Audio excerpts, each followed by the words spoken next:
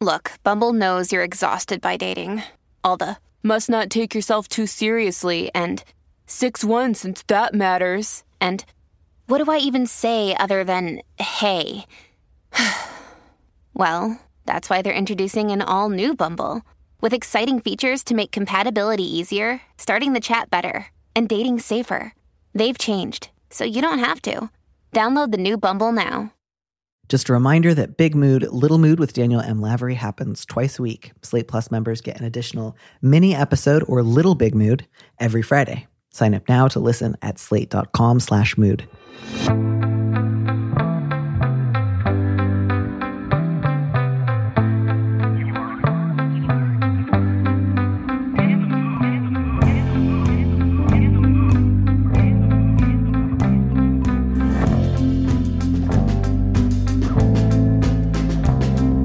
Hello and welcome back to Big Mood, Little Mood. I am your host, Danny M. Lavery, and with me in the studio this week is Tracy Leeds Kaplan, the founder of Small But Mighty Media and the executive producer of The 10 News. Tracy, welcome to the show. Thank you. Great to be here. I'm so looking forward to having you here. I just mentioned before we started the show that I've been really fixated lately on an old ad from a 1919 edition of a no longer existing magazine called Farm and Fireside. That was called, I am the Pony King of America. I am giving away ponies. And I really, really just wish we could go back to advertising like that in this country. I kind of want a pony now. I mean, it was so beautifully done, too. It was just like really capitalized on. It felt like someone took seriously. You know how some diners will have like a jokey sign that's like unattended children will be given free espresso and a puppy? Right. It felt like that, but like utterly sincere, and by someone who is like, I will do this. Everyone deserves a pony. Do not let anyone tell you this is impossible. I will make it happen. Yeah. I think we all deserve a pony. We also all deserve the puppy and the espresso too. Yeah. And just the idea that you could like write to a magazine and for like a certain amount of money, you could just let it be known. I'm called the Pony King of America because I've given away so many Shetland ponies to boys and girls. I have already given away more than 500 ponies and I want to give away more. And I don't know why, but I feel like that's the attitude I want to try to take into our questions today, is just the attitude of a man who's already known as the Pony King of America, has a lot of ponies to give away and is ready to start doing it. So I don't know if that feels like an appropriate attitude for you, but that's what I'm going to be starting with. I love it. I'm just trying to think now what the TikTok hashtag would be. Hashtag Pony King, hashtag I need a pony. I think this could have legs. I think it absolutely could. And now I actually feel bad because our sort of first question is sort of fraught and a pony wouldn't help the situation at all. So I will try to switch gears and just get into our first question, the subject of which is Worry Warrior. A friend of mine, Rich, moved to another city with his new partner, Carla, in 2019. I have since moved to a different country, so we haven't seen each other since before the pandemic. Rich is in his early 40s, while I'm in my early 30s. I know him as a kind, shy, slightly anxious person.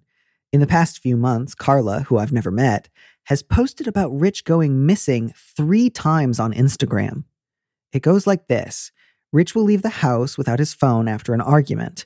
After a few hours, Carla will post a call for help in classic missing person report style, describing what he is wearing, where he might be, when he was last seen, etc. And dozens of our friends will repost it asking for help finding Rich. Each time he has been, quote, found safe before the next morning. It seems like he's having a hard time, possibly dealing with mental health issues, and I really feel for him. I've called him twice since this pattern started, and both times Carla has answered the phone and said he doesn't want to talk. I've stopped calling to respect this. He's off social media, and another friend says he hasn't responded to emails. He still doesn't have many friends in his new city, but a mutual friend who lives there says she hasn't seen him for many months. I have so many qualms and questions that I hope you can help me parse. The Instagram posting seems so public and like it would be a huge added stressor for Rich, who's shy and private. I worry that this is not the best way to deal with things. Is there a better way to find a person who has been missing for a few hours? Is there anything I can do that is both respectful but also in my friend's best interests? This might be off base, but I have a nagging concern about abuse or control on Carla's part. I'm trying to sort this out from Rich's right to deal with his problems privately and have a health advocate, and that this must be hard and stressful for Carla too. This one is so complicated. I think I share the letter writer's sense of there's a question about Carla here, in that I don't think the letter writer is like unduly suspicious or paranoid for worrying that this could be part of a really controlling pattern. I also don't feel so confident that there's like a smoking gun that I want to definitively say like, yes, Carla's the problem, try to, intervene in some way. So much as just, I think that's a reasonable concern to have here. Part of what makes this situation so distressing, worrying is just there could be so many possible explanations for why this is going on. I don't want to try to cut any of those possibilities off. Did you have a strong sense when you read this of what you thought might be useful or whether or not you thought you could probably rule this or that out? I had the same thinking of just, it raised more questions for me of just what's going on with Carla. Does she regularly post things on Instagram that are kind of looking, cries for help in other ways? And how much does this writer know Carla? Because I think that seems to be the missing piece for me, is no one really knows what goes on between two couples, right? You think you think you see the Instagram posts, but certainly not knowing what their relationship is like just leaves a lot of open questions here. Obviously, the person cares a lot and is worried about Rich and what's going on with him. Yeah. And I think, again, there's a shared possible sense of it's possible that Carla has a weird, controlling response to Rich seemingly just needing a few hours to cool off after a fight. It's also possible there's more going on that the letter writer and therefore we don't know about. And so I guess I just want to say, again, it's possible that he is behaving really abruptly or trying to incite fear and uncertainty in the way that he's disappearing. Or it could be that she's reading way too much into just like, I'm going for a drive and I'm not going to take my phone with me. I don't want to say definitively I feel like I know the right call there. So then there's just the sort of question of, how do I try to get a little bit more information? Maybe I won't be able to solve the whole puzzle, but I'd like to get a stronger sense of maybe where Carla's at. So a couple of thoughts had occurred to me. One was, since you're in another country, letter writer, your movements are going to be fairly limited for sort of obvious reasons. So I think one possible first move would be to talk to whatever friends of yours that do live in Rich's city and just say, I don't know if you guys are concerned about this as well, but I am too. I haven't been able to get a hold of Rich. I'm concerned about this pattern of disappearances, either because it means like something's really not well with him, or because I'm a little nervous that Carla is like trying to control his every move. And so I'm just wondering if any of you would be able or willing to go by and see if you can talk to him in person, which again, I realize that's a lot to ask of somebody else. They might not be able to get the information they're hoping for, but I think you'd feel a little bit better knowing at least somebody tried to stop by and say, how are you? Can we talk? Are you doing all right? I'm not going to like force my way in, but I just want to physically check in. Does that seem like a reasonable, possible next move to you? Absolutely. And also too, if there's anyone who is a little closer to Carla, because this could all be Carla struggling with how to deal with Rich's behavior, and maybe a friend coming by, taking her out for coffee, sitting her down and saying, hey, you're not alone. Let us help you.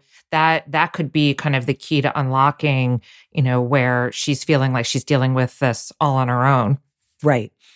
And I wondered too whether it might be possible to, at some point in the near future, try calling again. And if Carla answers and she says, Rich doesn't want to talk, you could say, I understand. Are you available to talk? Because I just love to hear a little bit more about how you two are doing. I know we haven't met, but I care about Rich's well-being, and I just want to know if you're doing okay.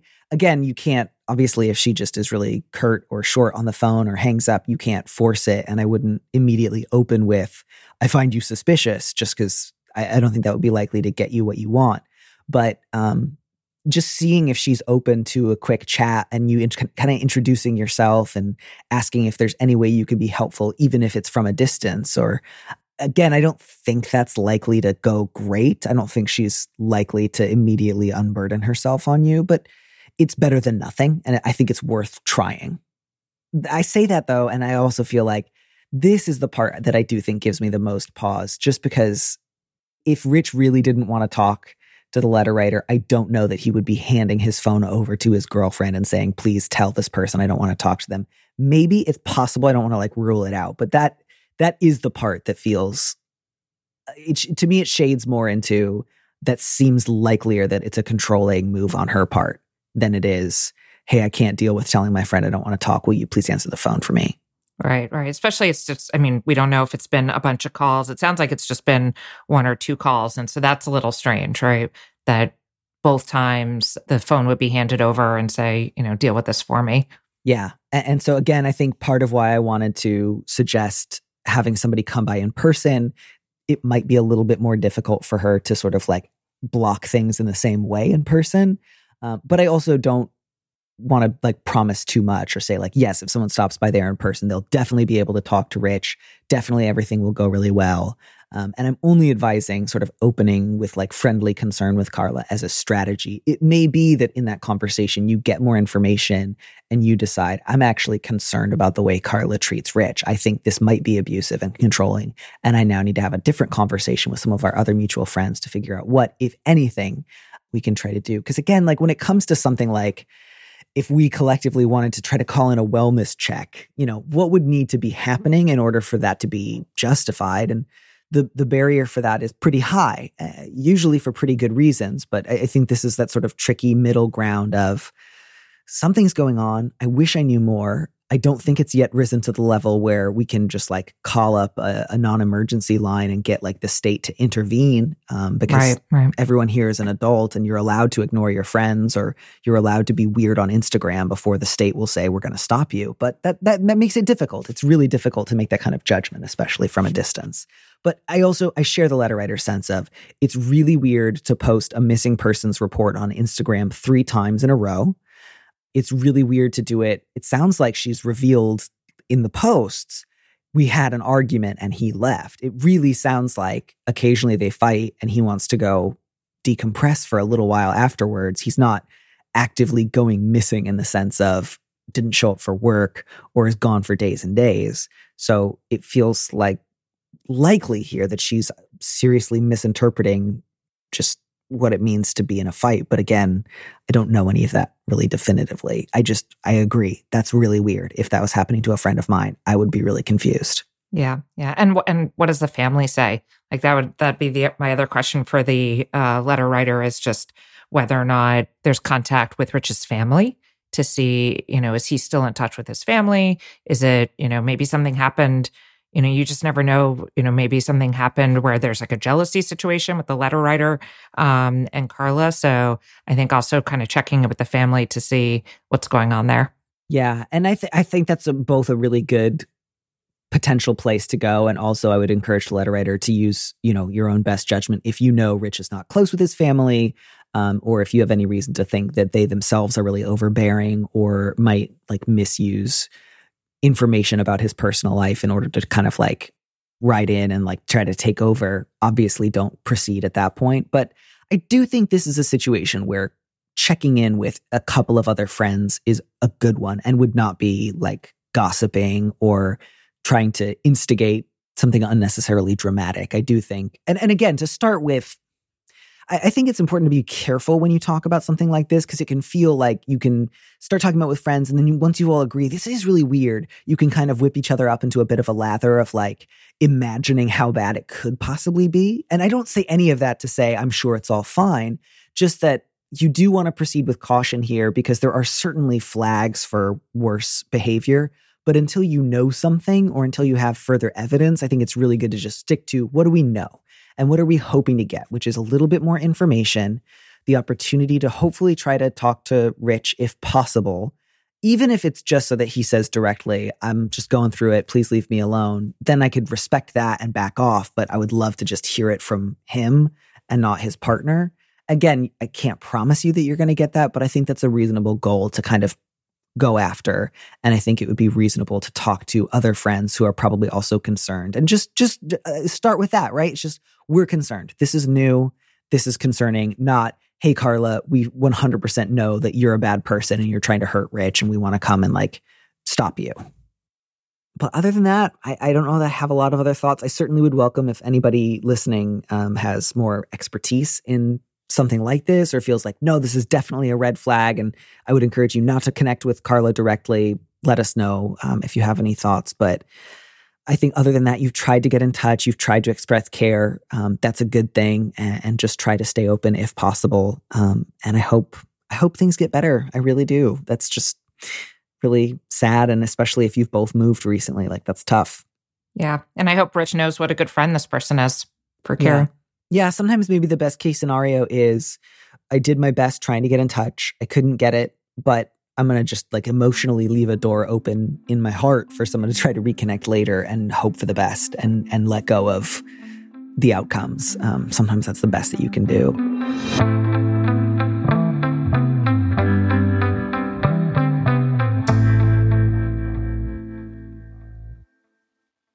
I think we can take a minute and maybe, if you're up for it, read an update from a recent letter writer, which is very exciting because I'm always asking for them and I don't always get them. Great, let's do it.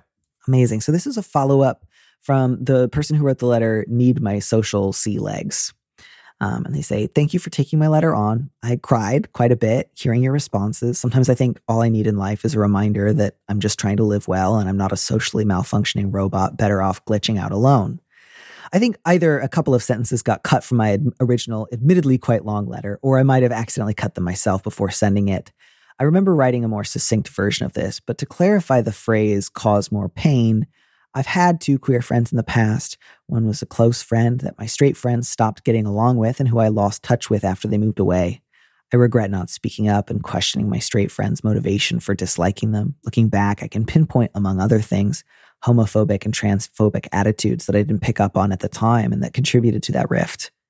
Another friend/acquaintance was a coworker who was essentially run out of our retail job because of a transphobic manager, and I really regret not stepping up and defending her more. I know that my passivity contributed to both of those friends having a very hard time. These are the failures that I sometimes feel should bar me from queer friendships and which had partially motivated my self-imposed isolation. I don't know if that information substantially changes your read on the letter as a whole. Even so, there's no way to go but forward, and it's unlikely that I can shame myself into being a better person. I want to be good to queer people all my life, and I'm reassured by your answers that I can do so, starting with my new friend. I've also had a conversation about these quote-unquote failures with my father, who's been sober for decades and went through a process of admitting wrongdoing and making amends and coming back from periods of great personal shame. With all these perspectives in my pocket, I will try my best to put down self-loathing and learn from the past to make my present a little more positive and a lot more queer. This was truly lovely. And, letter writer, I will refrain from giving you a whole bundle of additional advice, but I will just say having this background information does not change my answer at all. I can both really understand, in retrospect, deeply wishing you'd done more to defend someone, and also saying none of that bars you from coming out now or from making new queer friends now, or feels like, wow, this is like really, really awful stuff. So I just, I wish you the best. Thank you so much for the update. Yes, you still deserve to, be out and have queer people in your life. And I just wish you nothing but the best. And it sounds like you've got a pretty good perspective. So just thank you so much for writing in. I realize, of course, that's not really a conversation that you were there for the first time around. So there's not too much for the two of us to discuss. But I do feel like a sort of recurring theme in today's show, at least, is just this sort of question of, on what basis can I sort of like found my actions? Like, what justification do I need to do what I hope is the next right thing? And I think that can come up for so many different people in so many different contexts. And this sort of fear of, if I don't know exactly my motivations or the excuse or the justification I would give, like a hall monitor who caught me, I'm afraid I'm not allowed to like proceed into the future. And I think that can be really difficult for a lot of people. It's also hard to discern sometimes between your motivation and what you're doing because other people are telling you to do it. And I think that's what's very touching about that letter. It's just, that person really seeking out kind of a better understanding of their own self and why they're choosing to do something. I just, I feel like that's something that we could all kind of calm the noise sometimes around us and ask ourselves, like, what do I really feel here versus what I'm seeing on social or what I'm hearing from other people? You said earlier about kind of the concern sometimes when you're talking about something with friends and you get yourselves all like riled up about something and you could be completely off base. And so really just taking that pause. I'm trying to do that a lot more in my life right now. It's like, take some pauses. Yeah, it's genuinely challenging. And I think that came up for me because I think I have a bad habit on that front. If I have enough grounds to be concerned or suspicious, especially if I'm talking with one or two other people who agree with my leanings, I will take that and I will just I round everything up. And I go from, I have some concerns and my next move is to learn more, into I know exactly what's going on and I am now entitled to act as sheriff. And that's a really bad habit, especially because often I'm not right in the ways that I think I am. But even in the situations where I am right, it's not, I take that as justification to round things up and to say and act with more certainty than I really have. And it's never led me in a great direction. And I really hate that I have to get better at it. It's really tough. I really share your sense of seeking out more pauses because I just almost always feel justified when I act. And so one of the things that's challenging for me is I have to try to find better ways of checking in with others, with myself, with reality around me, because I will always think, yeah, I'm doing something reasonable right now. It's a little bit like, almost everyone who drives has a problem with road rage because everybody feels like I'm the one person out here driving reasonably and everyone else is a maniac and we can't all be right. But it is truly hard, to think about how will I try to assess my priors without totally losing my sense of scale. And I don't know that I have a great answer. If you have anything that's helped you find additional pauses, especially in moments of conflict, I would really welcome hearing about them right now. Yeah, I used to be super reactionary. And I think, I don't know, maybe it's because now I create a news show for kids. So I always have to be, now when I'm consuming the news or headlines, my brain is now trained to be like, what is this really saying? And what is it not saying? So if anyone wants to, join me in being a 10 News producer, that's a good training right there. But I think it's also, it's interesting, having kids has changed that a lot for me, because when I used to be so reactionary and I would see this look on my kids' faces, that just made me be like, whoa, okay, I need to take a step back here. I'm getting worked up about something that in the grand scheme of things is just not worth getting worked up for. So I think sometimes just having that mirror for ourselves. And I know it's not only from, a child, but just looking at your friends' reactions or, a partner in your life, or even just looking at yourself in the mirror sometimes when you realize wow, I just have this really angry face on. Why am I feeling this way? I think that's really helped a lot for me, is having that reflection and just realizing, wow, that's not how I want to be right now. Yeah, I'm curious. I imagine both having children and also professionally creating literal discourse and copy for children. Has that changed the way that you talk with other people or the way that you think about interacting with other people tremendously? I would imagine that it would, but I don't know. So I'm asking rather than making an assumption and rounding up. No, it does. It does. I mean, I live in San Francisco, so I definitely live in a bubble. And just recently actually had a moment where had a pretty rough confrontation with someone, up in the Tahoe area that really threw me. And it was just, kind of disagreements about COVID and the country's response. And it was, I was going to a yoga class. It was definitely not the conversation I was expecting to have. And I could feel myself getting worked up. And I just kind of took a deep breath and just thought about okay, how can I diffuse this, rather than, I think in the past I would have just kept going and kept stating what I knew and pushing the conversation. But instead I went to a place of let me just settle on the facts that I know and think about how to diffuse this. So I think having children, having just being in a place where I'm constantly thinking about the missing context behind headlines has put me much more into what are the facts? How can I diffuse and, just kind of get to some commonality with someone that I'm talking to, rather than trying to win. I feel I used to always be maybe it's a third child syndrome, but I used to always try to be I have to win this argument. And now I'm a win is if we kind of both walk away thinking a little bit more about what the other person said. Yes. Yeah. Or just I've got to have a sense of scale of winning at what cost, Because otherwise, if my goal is just, I've got to win, I will incur any loss and be like, it's worth it as long as I win. And that's what the term Pyrrhic victory is for. And so I think that's a really, really useful metric. And congratulations on not escalating. That can be really hard to do sometimes. I may not always do with my siblings. I'll be honest about that one. Listen, very same. Famously, I do not talk to my siblings at all. So I have lots to still, learn on the pausing front. But I think that's a useful place for us to go into our last letter. The subject here is amiable distance. My sister and I grew up in an abusive household. My sister went abroad to Europe for college and then retreated into denial. After our parents died, I had to take in my traumatized younger brother for the 1.5 years it took for his visa to process before he could go live with my more settled sister. She flew in to help for some pivotal moments, which I appreciate, but that's not my problem. My problem is my aunt, whom I love deeply. She's been a real parental figure to me and is, quote, so proud of my sister and I for having a close relationship after all we've been through. But we're not close. We went through a lot together, but I've processed it and she seems to have repressed it. Most of our conversations are surface level at best as a result. I love her, but on several occasions I've referenced something traumatic and she's immediately downplayed it with a milder, more sanitized version. I've spent years going over this in therapy, and after years of trying to talk to my sister about how this hurt me, I gave up. I mean that positively. Our relationship has become so much less stressful after putting my standards on the floor.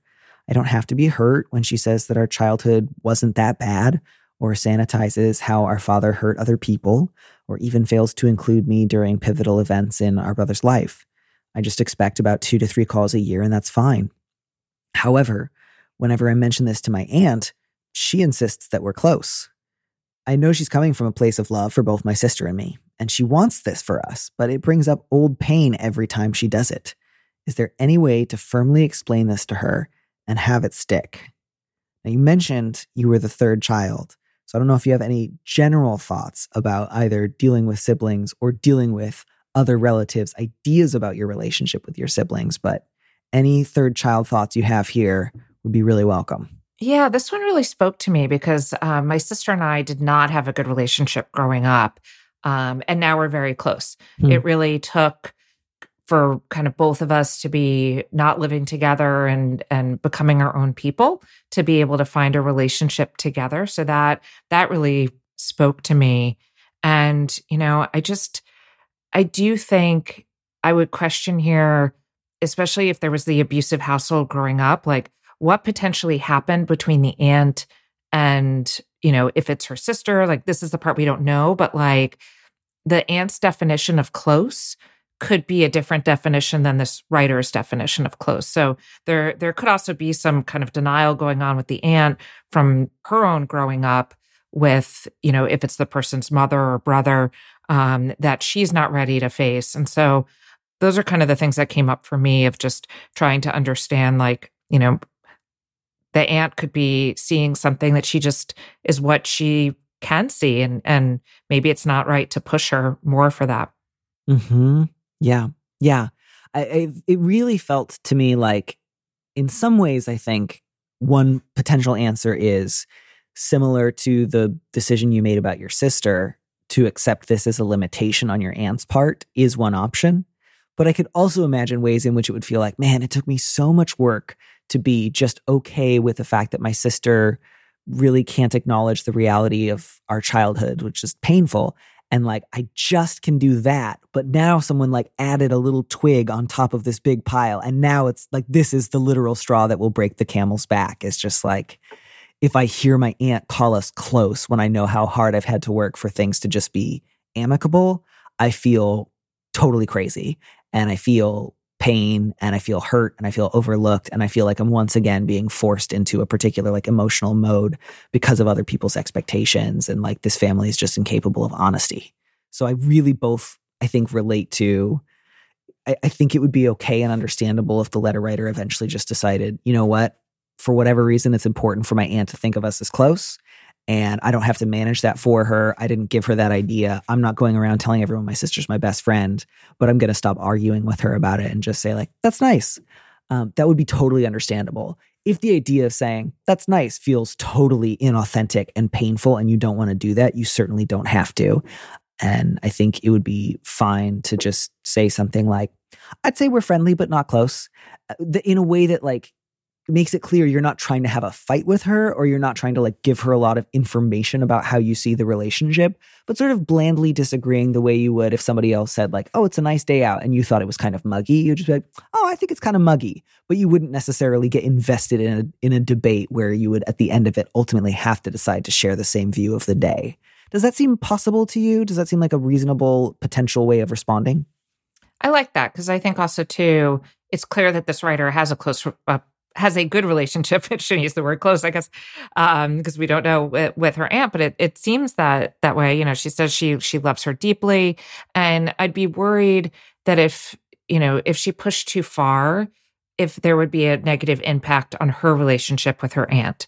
You know, and so just thinking about wanting this writer to still have that same deep relationship, and not wanting to jeopardize that, it may be better for her to just keep it casual, keep it, like you said. I think that's a great way to answer it. And I think if it is really nagging at her, really questioning what is it going to do for you to say something?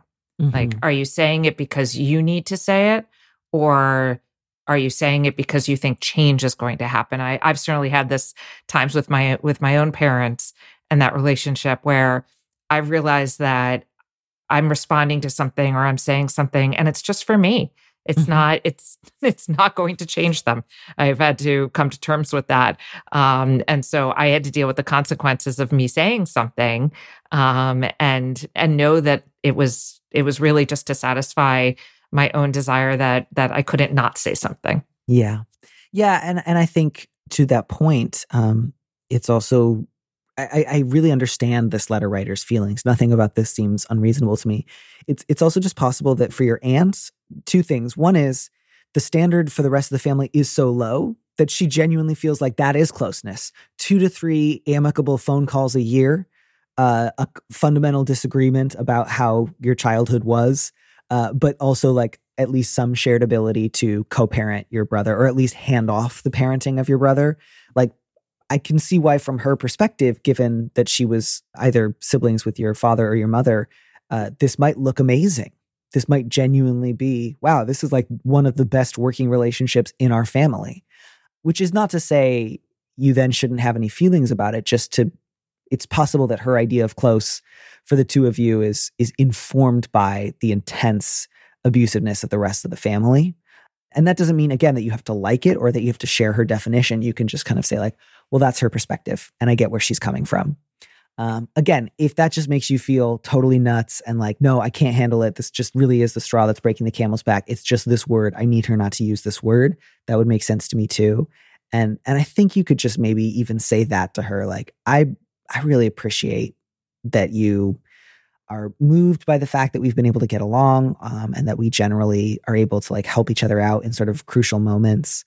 And I can also imagine she just wants to think of somebody else in the family as being close. Like, it's sad to think of your family as this like irredeemable mess of people who have no business dealing with each other. That's painful. And so this might also be sort of face saving for her of like, I need to put a positive spin on this relationship because neither of them killed anybody. And that's the bar. And so I think then you could just say, I realize this might not seem like a very big deal to you, but the word close just kind of brings up a lot of difficult feelings for me. And so, I share your sense. I think it's great. My sister and I can get along. I wish her nothing but the best. I think she's doing her best, but just as a favor to me, if you wouldn't mind not using the word close, it would mean a lot to me just because it dredges up, painful feelings, and I'd rather not. Maybe that feels a little bit too much like couching what you want around your aunt's feelings. And so if that feels too apologetic, as if you're saying like, I'm sorry, I know I'm being so weird, but if you could just accommodate me, I'd really appreciate it. Feel free to put it in stronger terms. I also really think it would be fine if you were to say to your aunt, I love you so much. I don't want to have a huge fight about this, but I have told you a couple of times that this word is difficult for me. And we don't have to have the exact same understanding of my relationship with my sister. I can appreciate that we have different perspectives. And I'm not asking you to see things from my point of view. But I will just tell you that hearing you call us close repeatedly just kind of reminds me of something that's painful. And I would rather that you didn't. And now that you know it bothers me, I really hope you'll stop. I think that's reasonable too, and robust, and maybe less craven than the sort of first version I offered, which was a little bit like, sorry, I'm so weird. And I don't want to do that. Yeah. I think there's also the nice possibility that it could actually bring her even closer to her aunt and deepen their relationship if they have that conversation. Yeah. And I really relate to that painful feeling of, I know she's doing this because she wants things to be better. Yeah. And she wants us to love each other more than we do. And she's desperate to like salvage something from the wreckage of our family. And that itself feels like so much pressure that I feel bad for objecting to it. It makes me feel guilty that we don't have that as a family.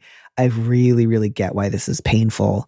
Letter writer, you just have all of my sympathy. And I also really get, sometimes it can feel like you can reach a détente about your family. But then if somebody else says things look great, that somehow feels like, oh, I can't let that stand. Like now it's not bearable. Now everything sucks because someone just said things look good.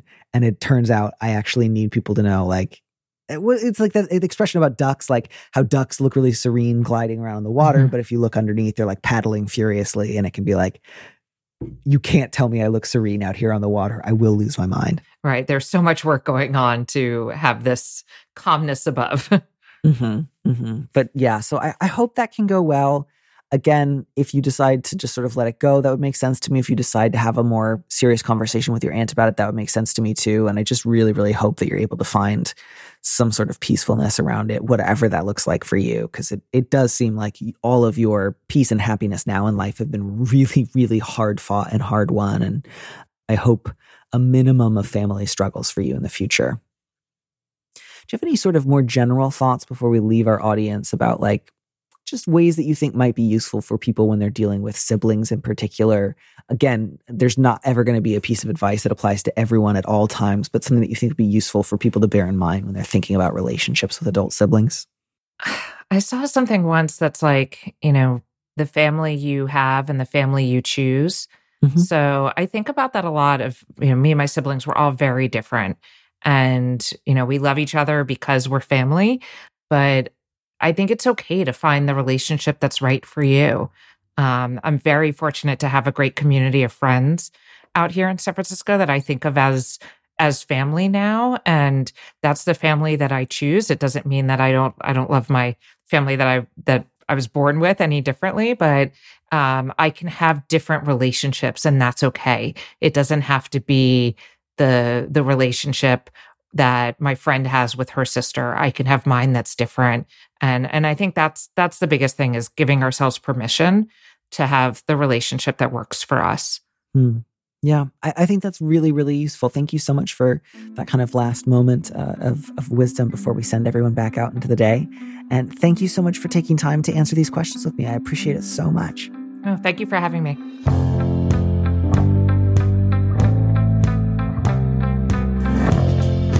Thanks for joining us on Big Mood, Little Mood with me, Danny Lavery. Our producer is Phil Serkis, who also composed our theme music. Don't miss an episode of the show. Head to slate.com/mood to sign up to subscribe, or hit the subscribe button on whatever platform you're using right now. Thanks. Also, please leave us a review on Apple Podcasts. We'd love to know what you think. If you want more Big Mood, Little Mood, you should join Slate Plus, Slate's membership program. Members get an extra episode of Big Mood, Little Mood every Friday, and you'll get to hear more advice or conversations with our guest. And as a Slate Plus member, you'll also be supporting the show. Go to slate.com/mood plus to sign up. It's just $15 for your first 3 months. If you'd like me to read your letter on the show, maybe you need a little advice, maybe you need some big advice, head to slate.com/mood to find our Big Mood, Little Mood listener question form, or find a link in the description on the platform you're using right now. Thanks for listening.